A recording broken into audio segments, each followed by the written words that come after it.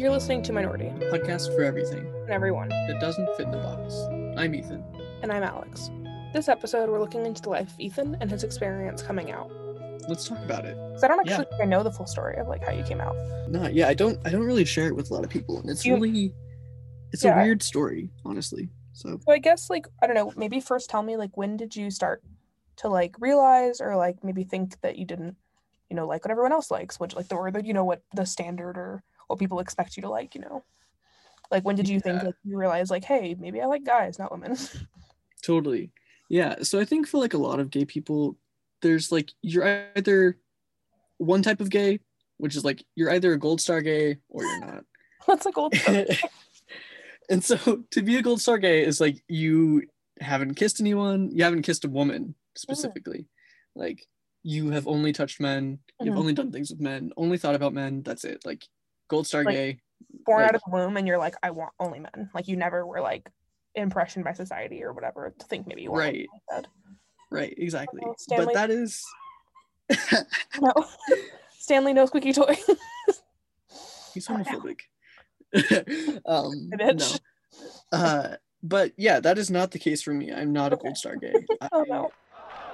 With our numbers, with our strength, the numbers you can see forming here, we are showing that we are 20 million strong in this country. To all politicians all over the world, gay is coming and it's coming strong. Coming out. Where did it come from? Why do we do it? What does it really mean? Well, let's get into it. So, coming out was actually coined from an old term from young elite women who came out into high society. It was an act of celebration, a way of coming into oneself, coming into womanhood.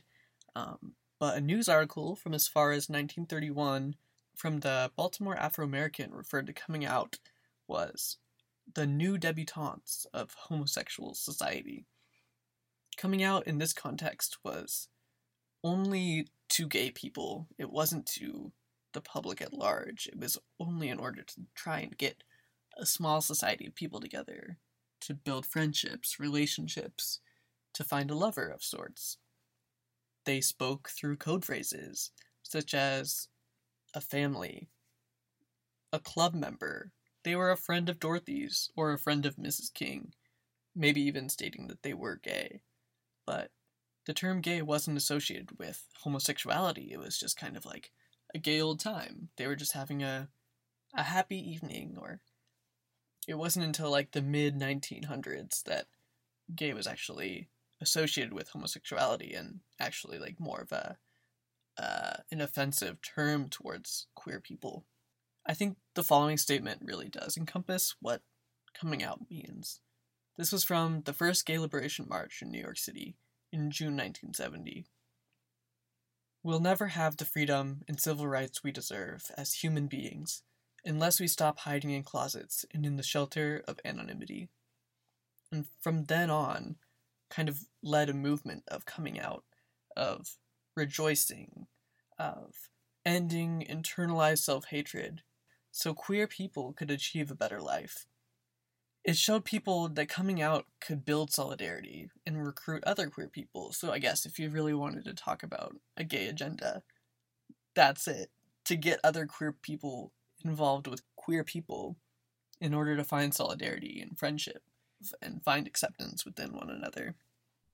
I think when I was a child, like it was pretty obvious that I was gay or I was going to be like sexually diverse because I wasn't like very masculine. I was kind of just like a very like flamboyant child, but I had a lot of friends that were girls. So I think for the most part, like people like if there were other mothers that like saw me, they'd be like, oh yep, he's gay. Like it's pretty obvious. But it was like either like third grade or fourth grade. Like I was really interested in women.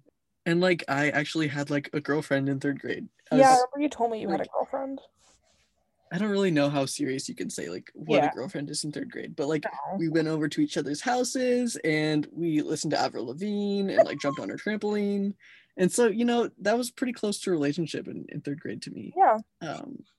And yeah, it was really fun. And I think I like actually got heartbroken because like we had something and it was gone. But like it's not like I ever kissed her. It's just like we were just good friends and I liked hanging out with her. Yeah. Do you think that if you weren't in third grade, you would have kissed her?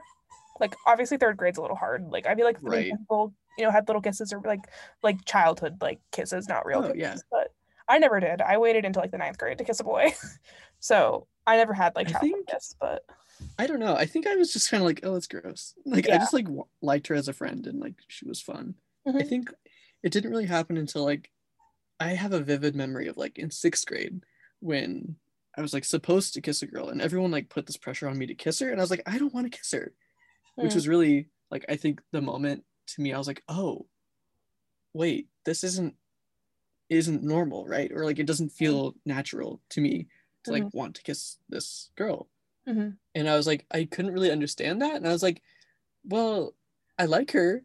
And so yeah, 3rd grade jumped to 6th grade, I was like dating this girl, and we would go to the Rollaway, which was like a roller skating rink, Okay. and on Wednesdays like we would go skate for like $1, Mhm. and it was really fun and all. So like we would go, and like I think we were with a bunch of friends or something. Yeah. And it was just like, oh, you go to the arcade room, and like you like, oh, they have like alone time, and you're like, okay, now you guys have to kiss, and like everyone was watching, and I was like, oh, I don't want to do this, like this feels wrong. For one, like I don't like being like Yeah. star of the show, for one. No. But also like I was just like, it doesn't feel right. So I think that was like the strongest moment for me. I was like, okay, this doesn't feel like natural, or like it doesn't feel Mhm. right. But I still didn't in my mind like realize like, oh, I like guys at all. Yeah. Like it was just kind of like, oh, this feels wrong. And then jump like the next couple years or so, like, so I was friends with a lot of girls, or so be it, in like middle school and 8th grade specifically. And I think there was one time after lunch we were like all on the yard or the playground, whatever. Yeah, whatever. We were at recess during lunch, and they're like, oh, don't you think that guy's hot? And I was like, what? And I was like, yeah, I guess he is hot. And I was like, it like kind of like hit me, and I was like, well, yeah, I guess. Like I didn't really like think about it, but Mhm. yeah, he's hot. Like it was just kind of weird.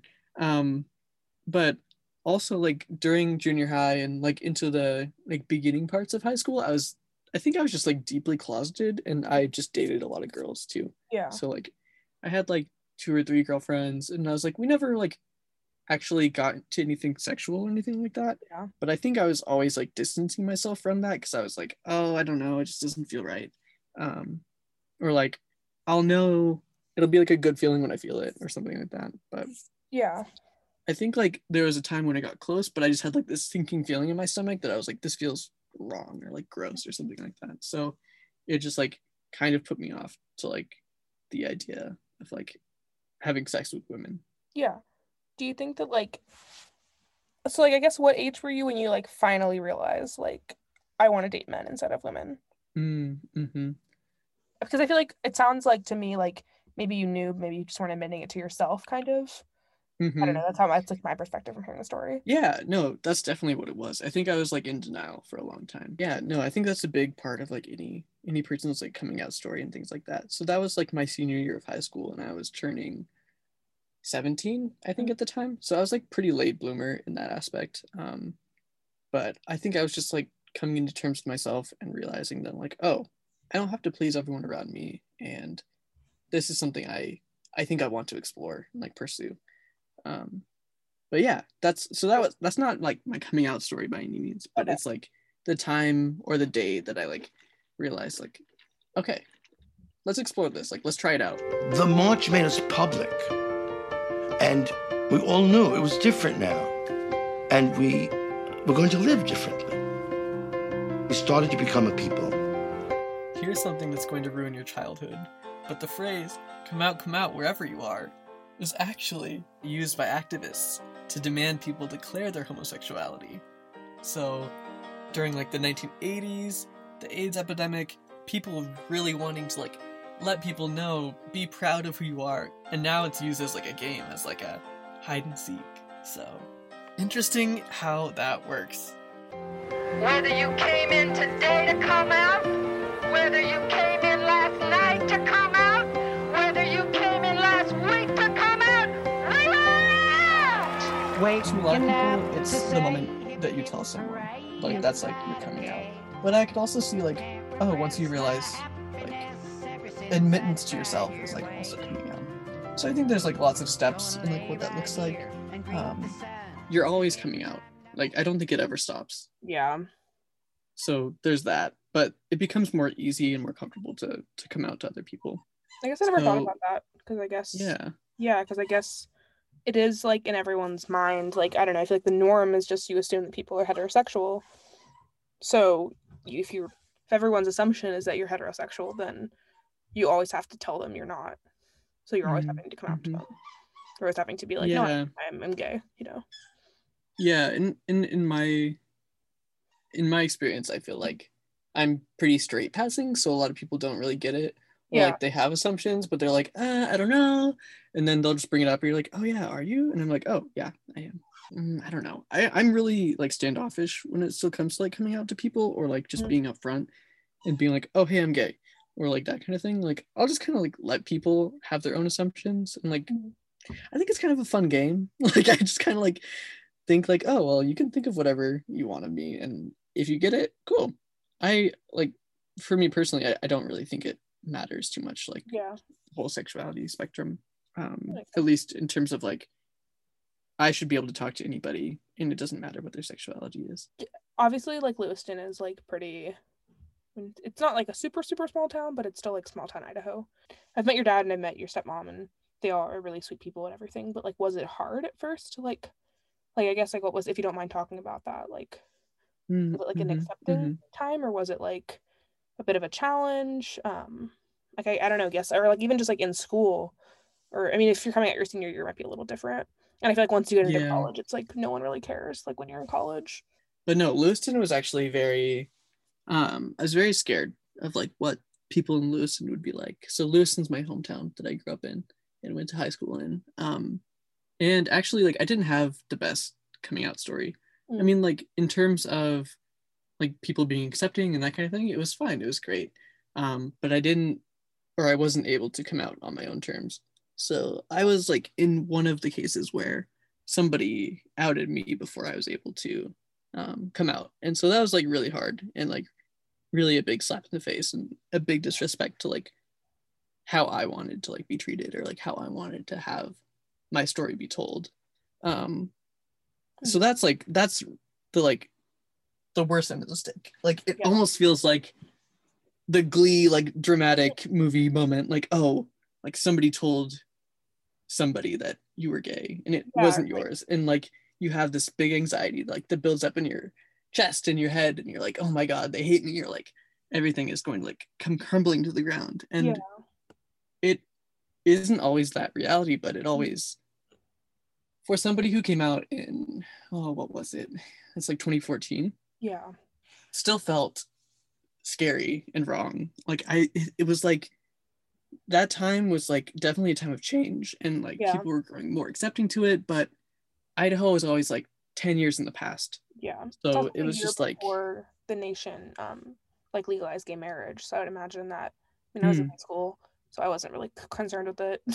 And also in 2015 that's when they legalized gay marriage, but I would imagine that like the year before, when all those like laws were trying to be passed and different things were happening, it would probably have been a year of unrest and issues coming up. I feel like any time that an issue is about to be like put forward to be decided whether or not we're going to do this or not, there's always going to be like a conflict right before it. Like that's just the way that like history tends to work. So so like people were talking about it, like people not like necessarily like me coming out, but people were talking about gay marriage and like whether it should be legalized or whether it should not. There was also debates about like how people should use the restrooms and that sort of thing. And I think like because Idaho is a red state and is pretty conservative, it's like there are people that have guns and like that kind of thing, and who are very openly like trying to like scare you, but like, you know, they do have some power there. Like they're willing to like bulk up and kind of be like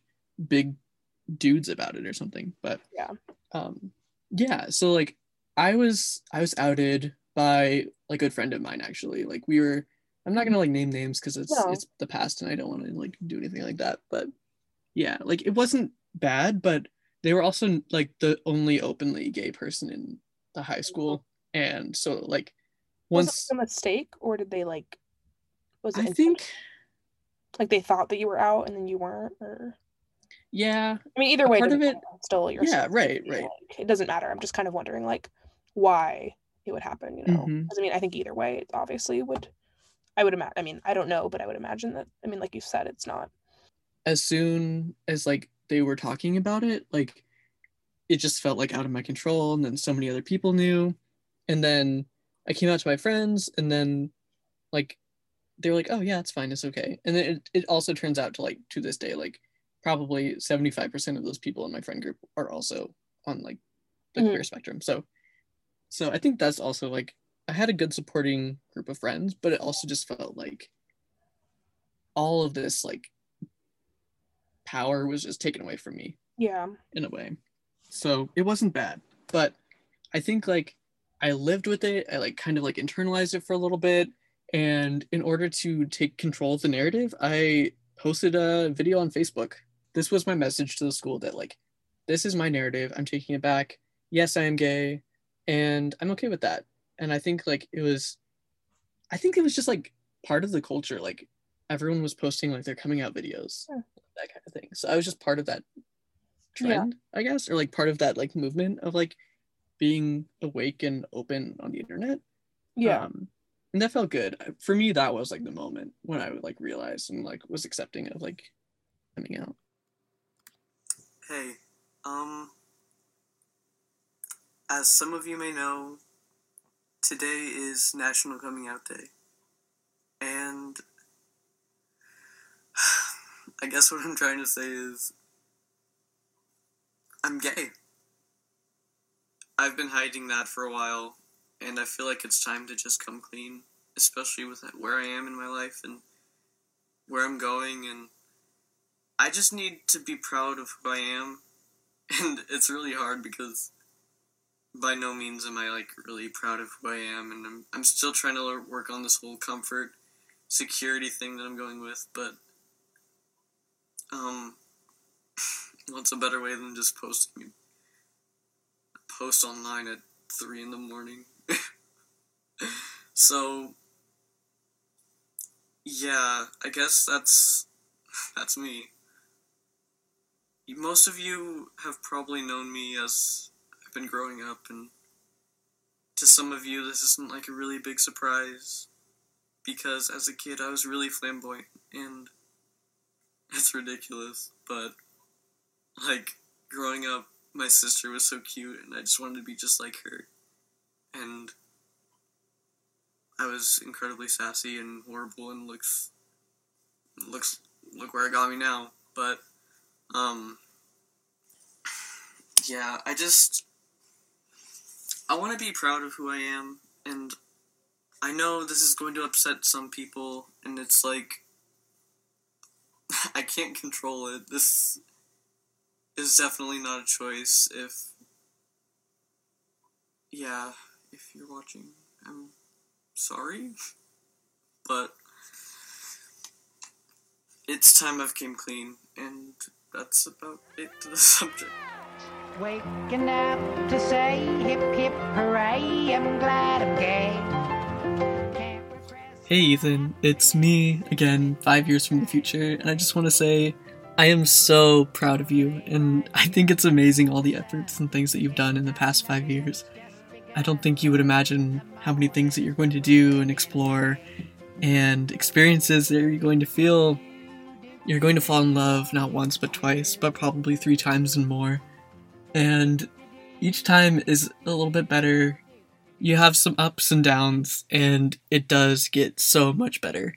It hurts me to hear you say that you hate yourself so much, but I understand what you are going through, and you're really going to find yourself in this next 2 or 3 years. It's still such a ride. Every day, month, year that you are alive, you grow so much more into yourself.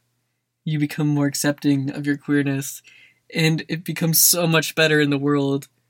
If you saw what the world looked like right now from 5 years ago, you would be so overjoyed with the progress we've made. There's still a lot of work to do, and I think it's going to be so exciting to see what the future brings for you as well. But I'm so proud of you. Don't be sorry. Be glad that you are here and alive and are able to share the world with other people. I think I'm learning that more and more now, these days, than I did back then. We have this idea that we have to hate a part of ourselves because other people told you to, or society tells you to, but in reality, those are some of the most beautiful parts. So don't shy away from those aspects. The world is crazy, but it deserves to see you.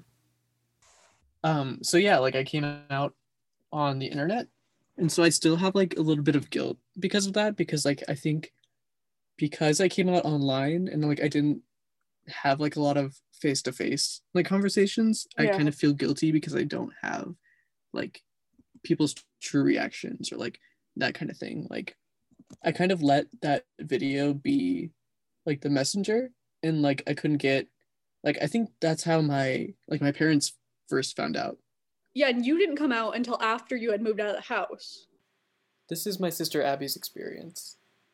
Yeah, and the interesting thing is I was like still living at home when you came out, so I got the immediate aftermath of it. Oh my god. Okay, so this is a really interesting point, because I was recording with Alex and I was like, actually, I never really had a face-to-face interaction when I came out with them, because I just avoided it by making a video instead. Yeah, no, you posted it on Facebook, and I was up in my room, and Dad was like scrolling through Facebook, and he saw it, and he had like a meltdown. Did he really? He did. I thought I told you about this, but no, he had like it was really not good, because I was like up in my room, and he came in my room, and he was like, "Did you hear what happened?" And he was like crying. I was like, "Oh, what happened? I thought someone died." And he was like, "Did you hear about Ethan?" I'm like, "What happened to Ethan?" And he was like, "He's gay." I was like, "I already knew that." And he was like, "You knew?" And I'm like, "Well, obviously I knew." And so then he like comes and sits on my bed, and he's like crying his eyes out, and he like leans on me, and I shove him off, and I'm like, "Don't you cry on me about your son being gay." And he was like, "It feels like my family's falling apart." And I'm like, "No, the only thing that's falling apart here is you." Oh, that's so sad. I didn't know. Yeah, no, Also, I was so I mad didn't want to know because- at that time. I didn't want to know. I didn't want to deal with it, but Oh, yeah, no, I wouldn't either. But, like, the interesting part about that is, like, I was so mad at how he reacted, because when I came out, I have a very vivid memory of me coming out. I was in the living room on the couch, and him and Christine were sitting in the living room with me. And for listeners, Christine is our stepmom. oh yeah, we're both queer. So how does that work? And like, how is that different from other people who have had to come out? It's just by chance that it happens, but I think like it made it almost worse for him, because it's like, oh, I'm not gonna have any like quote unquote normal children Mm-hmm. because we're the only two in the family, and so this is like a brand new thing for him that he has to deal with. Like, he doesn't know anybody else. Yeah, and that's like the other unfortunate part about like being from Idaho in general, is like the grand scheme or like the role model of a gay person is non-existent. Like, to him, a gay person is probably like a drag queen or something. So Yeah. like, to be gay or to be queer is like scary, because he imagines like that is our like reality, and it's not. But Yeah, I don't know. It's just really frustrating with there not really being any queer people around here. And I think what he imagines a queer person to be is like very flamboyant, even if they're not just a drag queen, just like very flamboyant. What he's kind of imagining, I assume, is like what you see when you think of like pride parades. I think he's just kind of like assuming that everyone is like that all the time, 24/7. You have to be super flamboyant and out there and like just unapologetically yourself in the most extreme way. right, yeah, I think so too. So I wonder, like, when it comes to like my coming out, like, I think I was definitely scared of their reactions, because I think I do remember you coming out first, and so I knew it was going to be bad. So I Yeah. didn't bring it up in person. Yeah, because you were out in your car when you recorded that video. I think you were actually in the driveway when you recorded that video. Yeah, Yeah, so I recorded it on October 11th, 2015, and that was like National Coming Out Day. But I was just like watching all these videos of people coming out, and like I saw like the whole world was doing it, and I was like, man, like if I could have a time to do it, like I guess it would be now. But I waited until like night to happen, and then like everyone was asleep, and I was like, I'm just gonna go for a walk or something, and I just like went to my car and like recorded that video. Yeah. I mean, you think- if I would have known that that was an option at the time, I probably would have too. But at the same time, I was so easily confrontational, especially when I was younger, just like, because everything that they did just made me angry.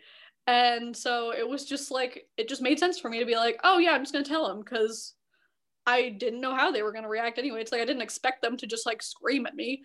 I didn't know, like, because we had no experience with any like gay people, so I'm like, I'm just gonna tell them. So what's the worst that's gonna happen? They yell at me anyway, so right. Yeah, I think you have the most guts in the family, that's for sure. I actually really didn't have any friends that I, at least at that moment, and I can't think of anyone now that I'm like, oh well, they eventually were like, oh, I'm actually gay, or or queer or bisexual or anything else. I just didn't have a lot of friends. Like, a lot of my friends were other kinds of minorities, but they just weren't. They just didn't happen to be gay. But I think I always was like really, I don't know, just because my mom was gay, like it was never like an issue for me. It just didn't overwhelm my like social life, Like, I never cared. I just didn't really think about it as much because I was like, what? Like, to me, there wasn't anything to think about because I always grew up with being gay, being okay. Because it's kind of hard when when your mom has a girlfriend who lived with you for like 8 years, like to not be okay with being people being gay. Totally. Like, it was just like, it was very normalized to me. So it was different, but I never like, I don't know. I remember like my mom being like, she would tell me not to tell people because she was worried, because I was like 8 and like openly like admitting it, and that would have been like what, like 2005. Like being gay was like not accepted like in 2005, right? Especially like openly. And my mom would be like, don't tell people. No. Like, what do you mean don't tell people? It's my life. Yeah, so I was you were like a really proactive child, I feel like. Yeah, I think I just really didn't like being told not to, like what not to do. Yeah. And I think I just was like, I was really like righteous. So I was just like, I was like self-righteous, but I think I was also like righteous towards people that I loved, and was like, I think I just never understood why it wasn't okay, like where the stigma came against it, because it was like, my mom told me she was gay when I was 4. So like I grew up my whole life, my mom being gay, pretty much. Like, even though so if people who don't know, like my mom was married to my dad, and they like had me and all that kind of stuff, and then they got divorced for like other reasons, and then later on my mom kind of realized in life that she realized that she actually wanted to marry women and like date women after that. So like, I mean, she identifies as like a lesbian, if you want to kind of say, maybe for like a moment she was maybe bisexual, but she always like, there was never really any going back after that. Like after that divorce, she pretty much only dated women after. I never remember her dating another man. So yeah, so I don't know. I just like, that happens a lot. Yeah. So I remember I don't actually like remember the story, but I, like when you have like childhood memories like that are told to you, so like you remember it, even though you don't actually remember it, you remember being told it. So it's kind of like you remember it. Yeah. My mom would tell me that she told me that she was gay, and I asked her, she was like, I want to date women, or I'm going to date women. And I was like, and I remember I asked her, okay, do you love women? And she was like, yeah. And I was like, cool.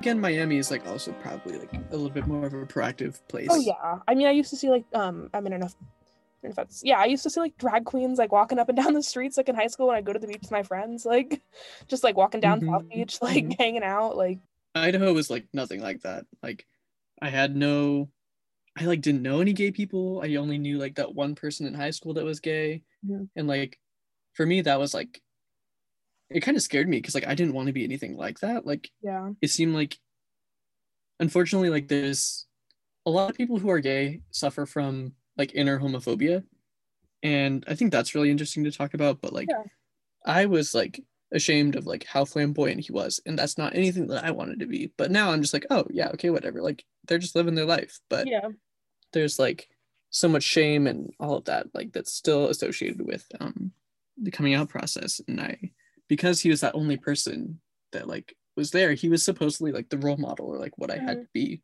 And so I was like, oh, that's not what I want to be. And so that's why coming out was so hard, because I thought a lot of people would associate me with that emotion or like that feeling and that type of personality, and that's like not who I am. And you know me, I'm like pretty laid back and like pretty I never really casual thought about of you things. as like flamboyant or anything like that. But I do feel like I've watched you like become more accepting of like being like okay with like I've watched you like go to parties with your nails painted. I've watched you like instead of just wearing your gauges, you've put in like dangling earrings, or I've like you've like worn makeup, or like different things like here or there. Like they're not, and most of the time they're like how I would wear makeup, which I'm like, if anyone knows me, I'm like the farthest from feminine.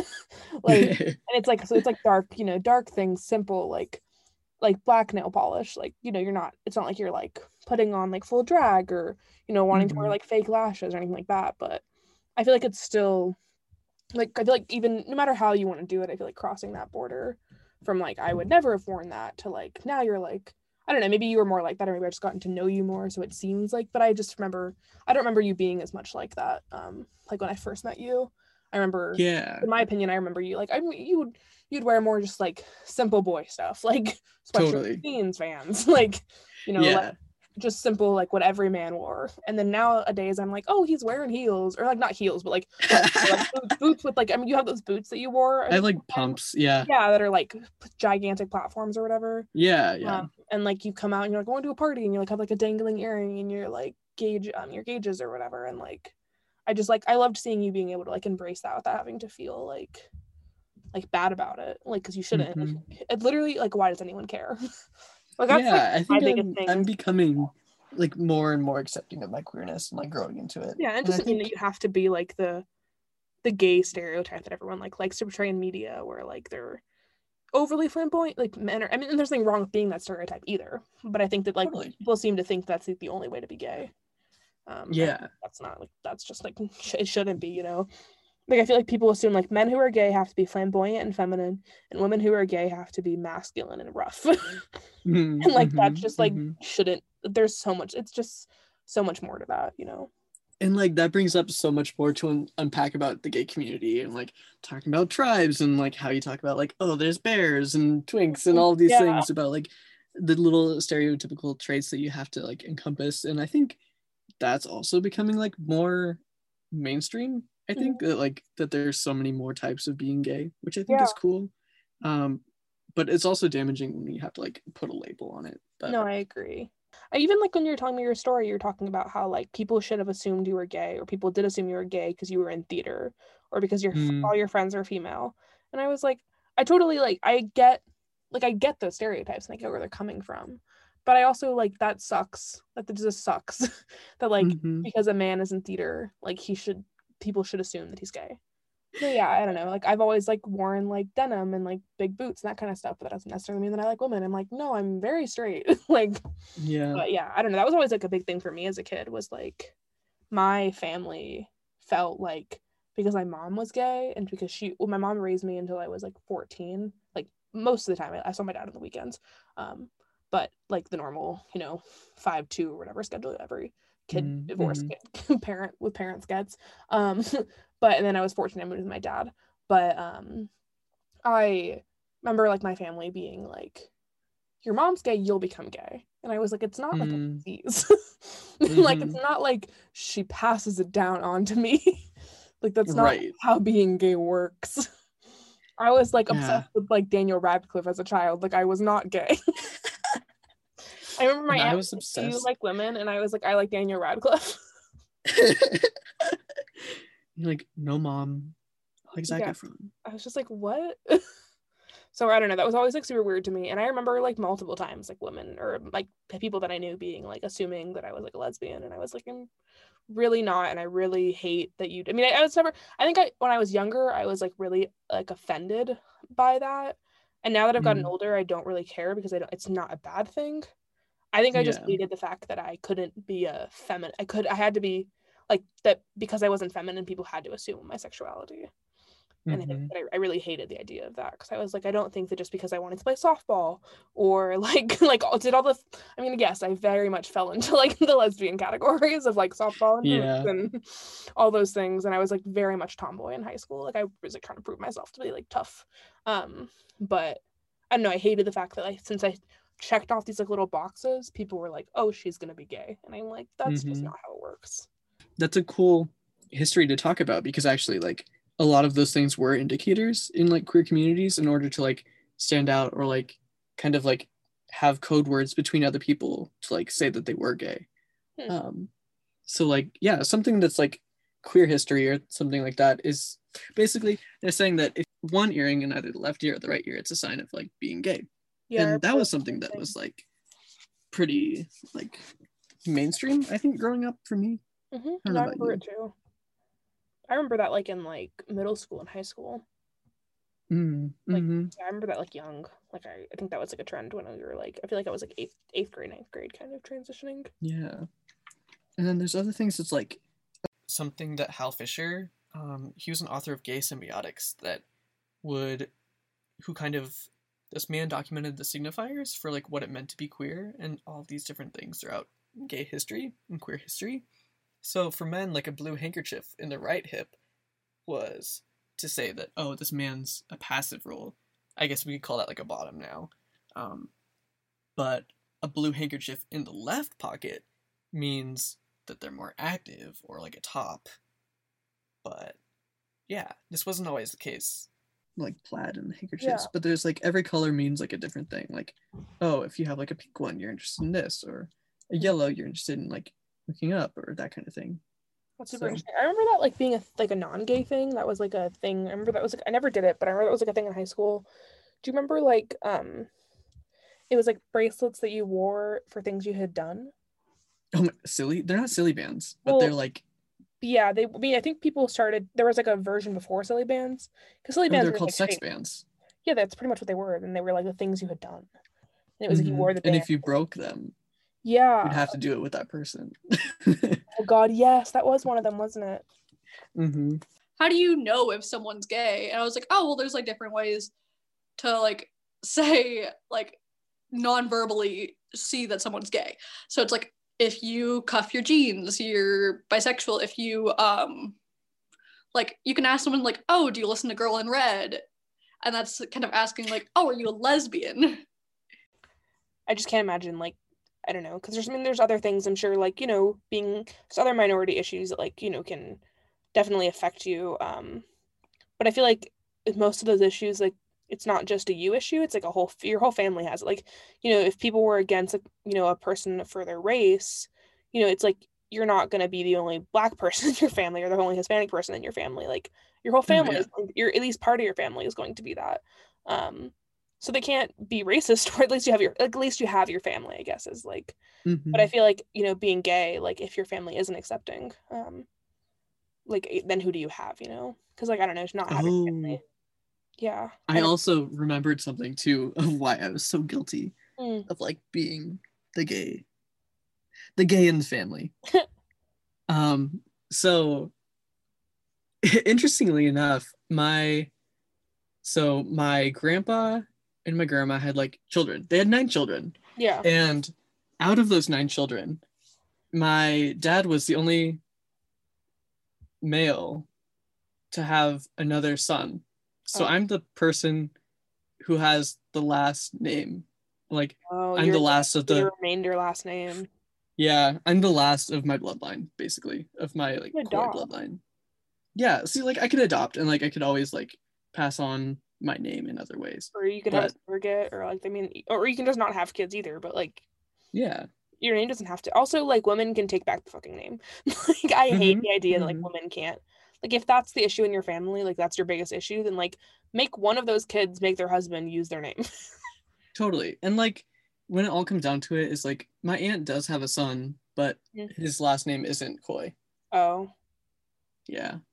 Because she remarried and like she took her name, his name. Yeah. I mean there's I don't know, there's different, I don't know, it's interesting.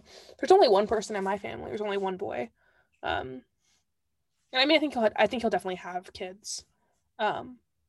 But I still think I kind of want, depending on how I like, you know, what my life looks like or whatever, if I marry someone who has siblings and has male siblings, I'm gonna be like, at least one of our kids gets my last name, or like we're hyphenating or something. Like that name is not just, that is not dying with me. No, I also love my last name. Like I have no interest in like changing it. I have no interest, like I think that my kids should be able to have it if they want it. If I had kids, like it's my last name. I don't know. I hate the fact that, I mean, I get it, but like I don't know. I think if, you know, if the name is gonna die out, like why can't you switch it over? But yeah, I can see where that guilt could come from. Or So like, there's like a lot of guilt there, and also like my grandpa was like really proud of his name, and I think my dad's side of the family is really proud of like the Coy family name and like wants it to go on and grow. But I think I've also like accepted that as like it's not my responsibility to bear. No. Like it's it almost feels like, and I'm proud of my name, absolutely, but like I don't think it's like a deal breaker for me. Like I just think it's like, oh, it's something I have, and like I can leave a legacy in different ways to like let that name be known. Yeah, and I think, I don't know, I just think that there are so many other ways to like I think the traditional like, well, you have to be straight and you know you have to give your kids your name, like that just doesn't have to be the way you do it anymore. Like you can give your kids your name whether you're straight, whether or not they're your kids by blood, like they're, I mean, like who, you know, I just feel like society doesn't have to tell you that you have to do it that way. Like there's so many other options. Like it doesn't have to be the man's name. You know, I just think, I mean, I definitely think if you have two men in the relationship, then I guess you have the discussion of like whose name do you choose. So I think that's interesting, and I haven't really thought about that before. And I mean, I guess, because you know, it's not the social norm of like you just pick, or whatever. But I think that a conversation that every like couple should have, no matter what they are, like. Totally. Like, I think about that a lot, but like that's because I have the name. I think I would hyphenate, maybe like take like two names. Yeah, and you have like a short last name, so I feel like it's not a big deal. Yeah, like Coy with something else could be really cool. Yeah, that's what I kind of think too. I was you almost like make it its own last name. Like you could like just put the words together. Oh, without hyphenating. I don't know. That could be like a possibility, but yeah, I don't know. Yeah, it doesn't have to be so like cut and dry. Like, oh, you're gay. The name dies. It's like, who says like why is that the only option? Like, yeah, you're like, oh, it's over. It's like, but... and also like if it doesn't happen, then like that's okay too. Right. Like I think it's kind of cool in a way to like think about like the Coy family name, for me at least, like didn't have like a huge history of like in my family lineage of like diversity. Like it was always like farmhands or like pretty like lower class kind of like blue collar people, and having it kind of like grow and change and develop into something, at least in my case, that like I imagine that I'll like be doing big things and like doing good things, and I am educated in higher education and that kind of thing. Like for me, it feels like it's taking the name to like a bigger and better place, which that is cool. Which my family would probably like be very insulted that I said that, because they'd be like, "Are you not proud of like us?" But I am. But like I am just like. I think it's cool to think about the fact that your name leaves like, I don't know, leaves where it started, you know. Because like I get that with like the Brzee last name. Like technically I think we have some like cousins or something, like I don't really know how they're related to us, but the Brzee last, there's like, I mean, there's not many Brzees in the world, but there are a few in New York technically. I actually have no idea how they're related to us. It's actually really a weird story. So my dad went to school in upstate New York, so he went to culinary school when he graduated college or high school. He went to the Culinary Institute in New York, or like upstate New York, and and then he lived in New York City for like 10 years of his life. That's like my mom, whatever. But like later on in life, at some point he realized that there's another Dana Brzee. So my dad's name is Dana, which most people would assume is a woman's name. It's not. It can be either one. But there is a woman named Dana Brzee in the city where he went to culinary school. So not in New York City, which like, okay, whatever, 10 million people. No, in like the upstate town that he lived in, which is super weird. And she must be related to us, but we don't know how. So yeah, it's kind of weird. I have no idea who she is or like how she's part of our family. And it's also kind of weird. Our last name actually came from, So we don't fully like we can't like trace back our family's like roots once they're in America.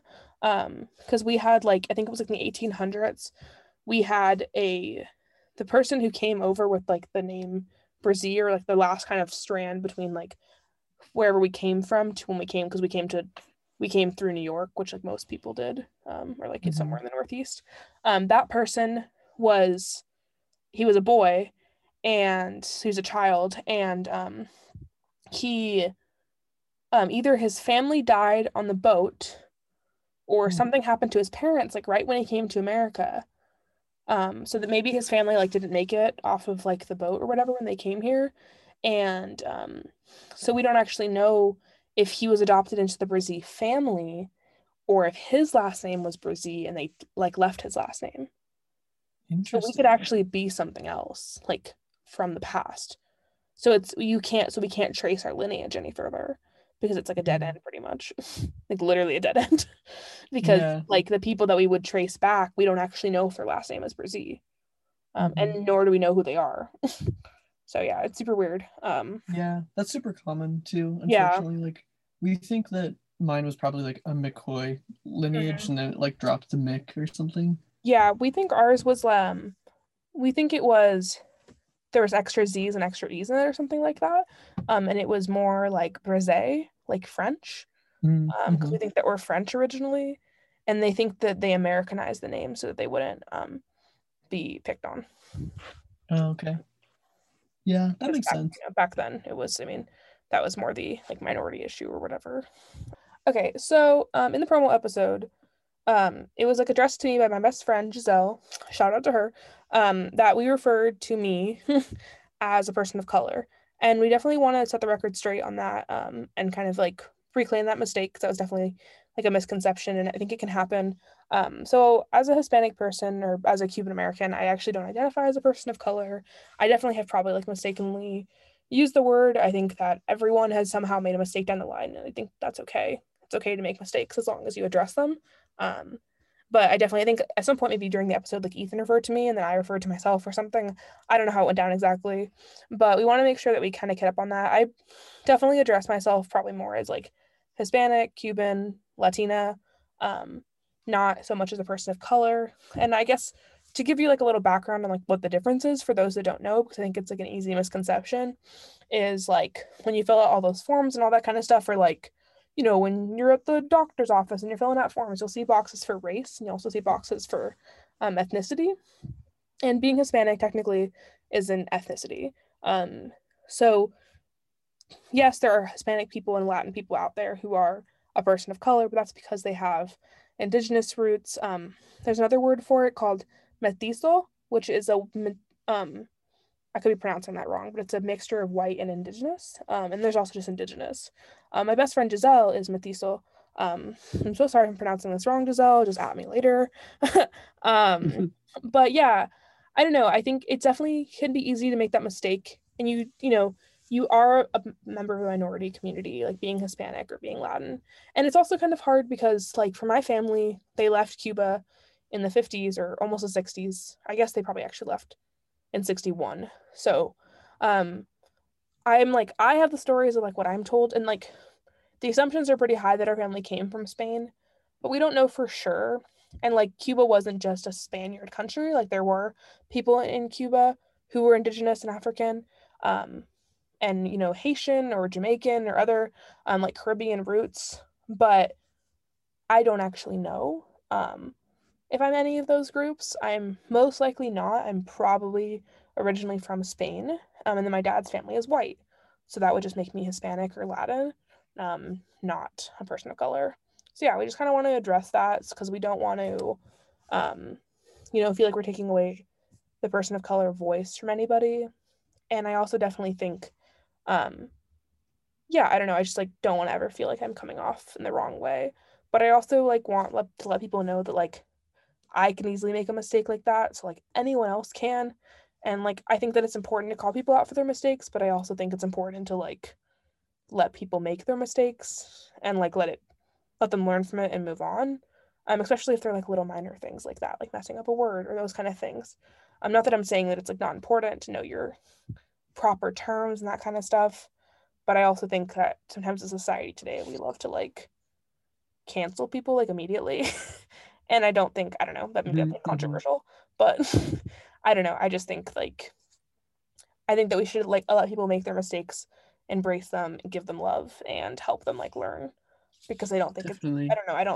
I don't think it's good to make people feel horrible for like a misuse of a word or here or there, because like, I don't know, you're not going to get people to like learn and grow if you're just always shutting them down, because everyone makes mistakes. So Right.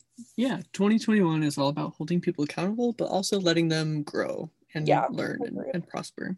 So yeah, definitely, I agree with you there. I think it's a good conversation to have, and I think maybe something we're going to continue to touch on in the future. Like, how do we talk about people of color and ethnicity and race and all these issues in a healthy context? And so I think we're here to try and unpack all of those details for you. So yeah. And so next week we will be talking, or we plan to talk about like this issue a little bit more, about the issues of actually like Giselle is hoping to be on the episode, so maybe a shout out to that. But I don't know, I think like there is big, like racism doesn't just exist in America. It exists everywhere, and it can also exist in like diverse communities. So like racism can exist in Hispanic communities. There can be racism or classism and colorism towards like the same people in like, I don't know, like Hispanic people judging other Hispanic people for their skin tone or other issues. And I think that's something we're definitely going to touch on next week. Yeah, I want to apologize really quick for calling Alex a person of color, and I didn't quite realize that there was such a difference between ethnicity and race, and I think that's some room for me to grow and learn as a proud ally, and also somebody who's learning and growing, especially as I'm from a pretty closely conservative state and want to really understand and learn more about our fellow Cubans. Yeah. I don't think like I didn't grow up in like a world of like terminology, I guess. Like, I don't know. And I'm not trying to like shade or like be controversial, because I don't want to be at all. But I didn't grow up like, I mean, I think I grew up like as a college student, like in the world of like all these terms and how you identify yourself. And I think they're all really great. And I'm like really happy that we're living in a society where like people can find a way to identify themselves. Like, and there's like ways to identify yourself that aren't just like white or not white. But I also think that means that like, we didn't grow up like, I wasn't 8 years old being like told what a person of color meant. Like that's just not. So like, I think that even though we're young and we're like woke or whatever. Yeah, and I think it is a cool thing about the podcast is like it does share it shows a perspective of like people who don't know everything, and like that it can open it up to people that like also don't know everything, and can kind of like be a moment where you can learn together and like kind of be like, there's no shame in like not knowing, because I think it's hard a lot of the times to like listen to conversations from people who know everything under the sun and like try and not feel guilty about it.